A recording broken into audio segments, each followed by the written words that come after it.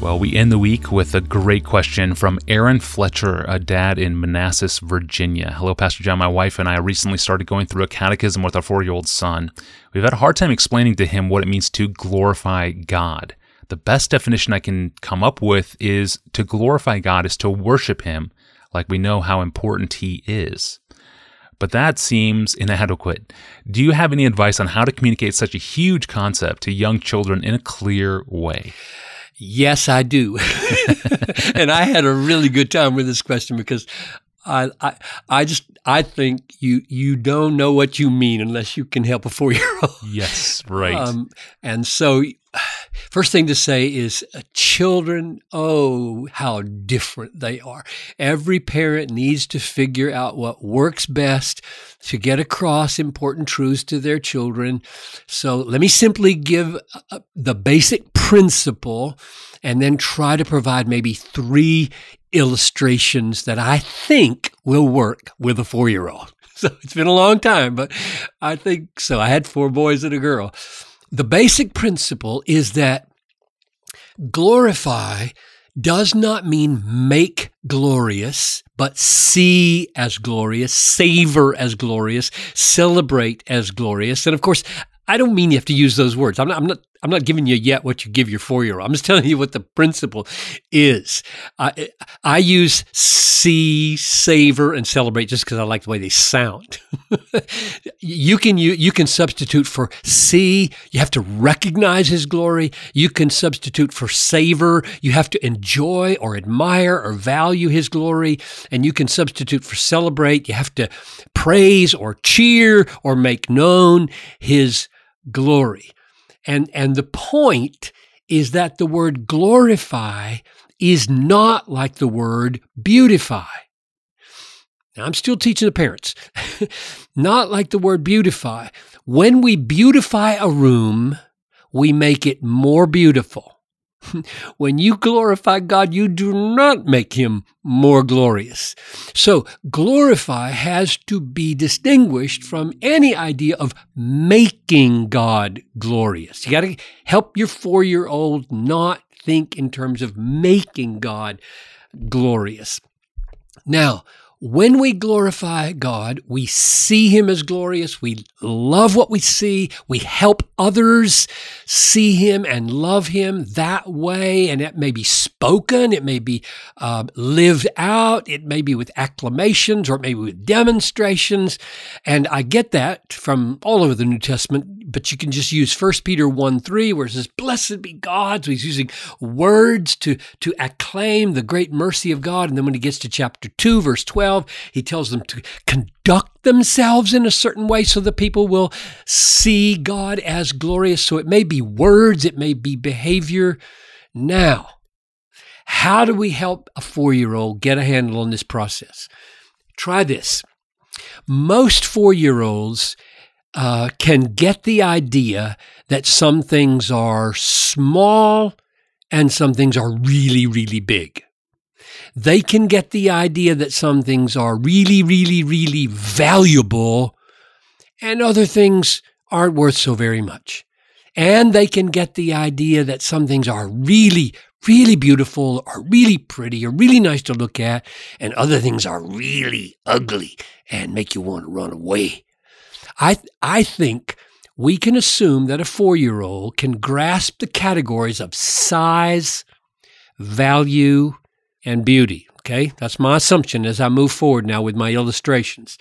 So that's what I'm going to try to help him understand the meaning of glorifying God for His size, really, really big, and His value, really, really precious, valuable, want to have Him, and His beauty, more beautiful, more great to look at than anything. So in each of these cases, we need to come up with illustrations that distinguish between making something big, making something valuable, making something beautiful on the one hand, and helping people see that something is already big, already valuable, already beautiful, even though they might not at first think so. So here are my 3 practical illustrations. So for example, you are driving down the highway, you and your 4-year-old, and you might see a tower in the distance and ask your child how big it is.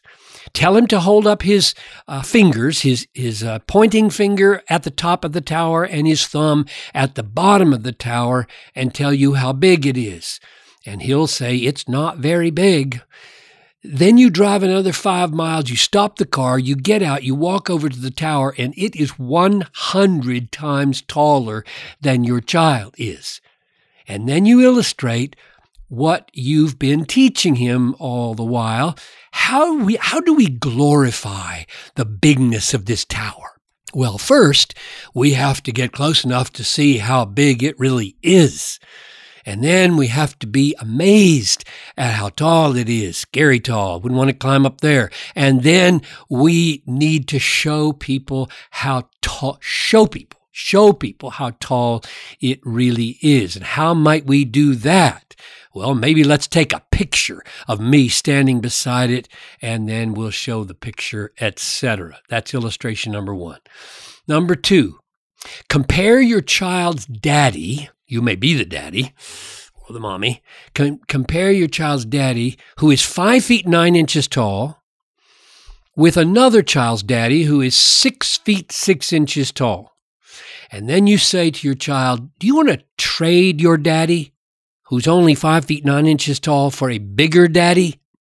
Roger over there, your friend's daddy? And your child is going to say, no, I want my daddy. I don't want his daddy.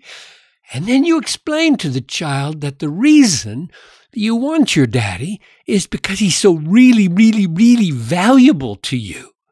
And you introduce that word to him maybe, prefer him. You want him more than you want the other daddy. And that's the way it is with the value of God. When you know God and how really valuable he is, you want him more than you want anything else. And when you want your daddy over all other daddies, you glorify the value of your daddy. Doesn't matter whether the other daddy's taller. And when you want God over everything else, you glorify the value of God. Last illustration, number 3, regard to beauty. There are stories that your child reads or videos that they watch in which there's a very, very ugly, evil character.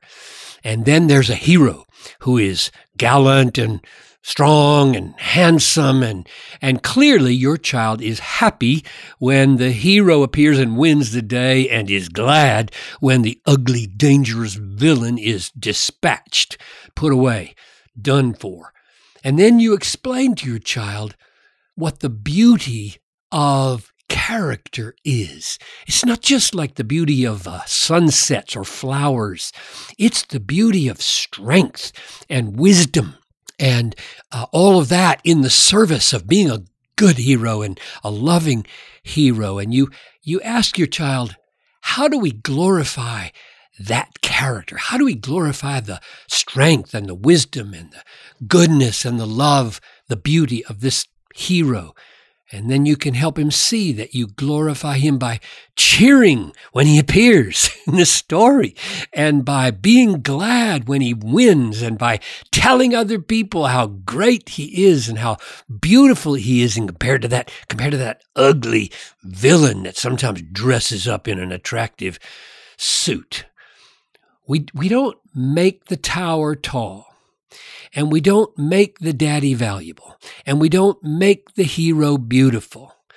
We glorify the size and the value and the beauty by seeing it for what it is, and by being glad that it is that way, and then by acting and speaking in a way that shows other people what we see and what we love. And I think a 4-year-old can get this.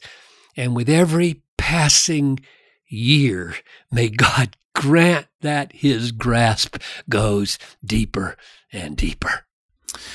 I love this episode. The question, the heart behind it, the answer, and the trio of illustrations. Very helpful, Pastor John. Thank you. And that'll do it for us for the week. For more details about this podcast, to catch up on past episodes, or to subscribe to the audio feed, even to send us a question of your own, go to our online home at desiringgod.org/Ask Pastor John. Monday we return and hear from a pastor in the Philippines who wants to know if he's overdoing it when it comes to his emphasis on Christian hedonism. Can we overdo it, and what would that look like? Thanks for listening to the Ask Pastor John podcast with longtime author, theologian, and pastor John Piper. I'm your host, Tony Rangel. I will see you on Monday. Have a great weekend.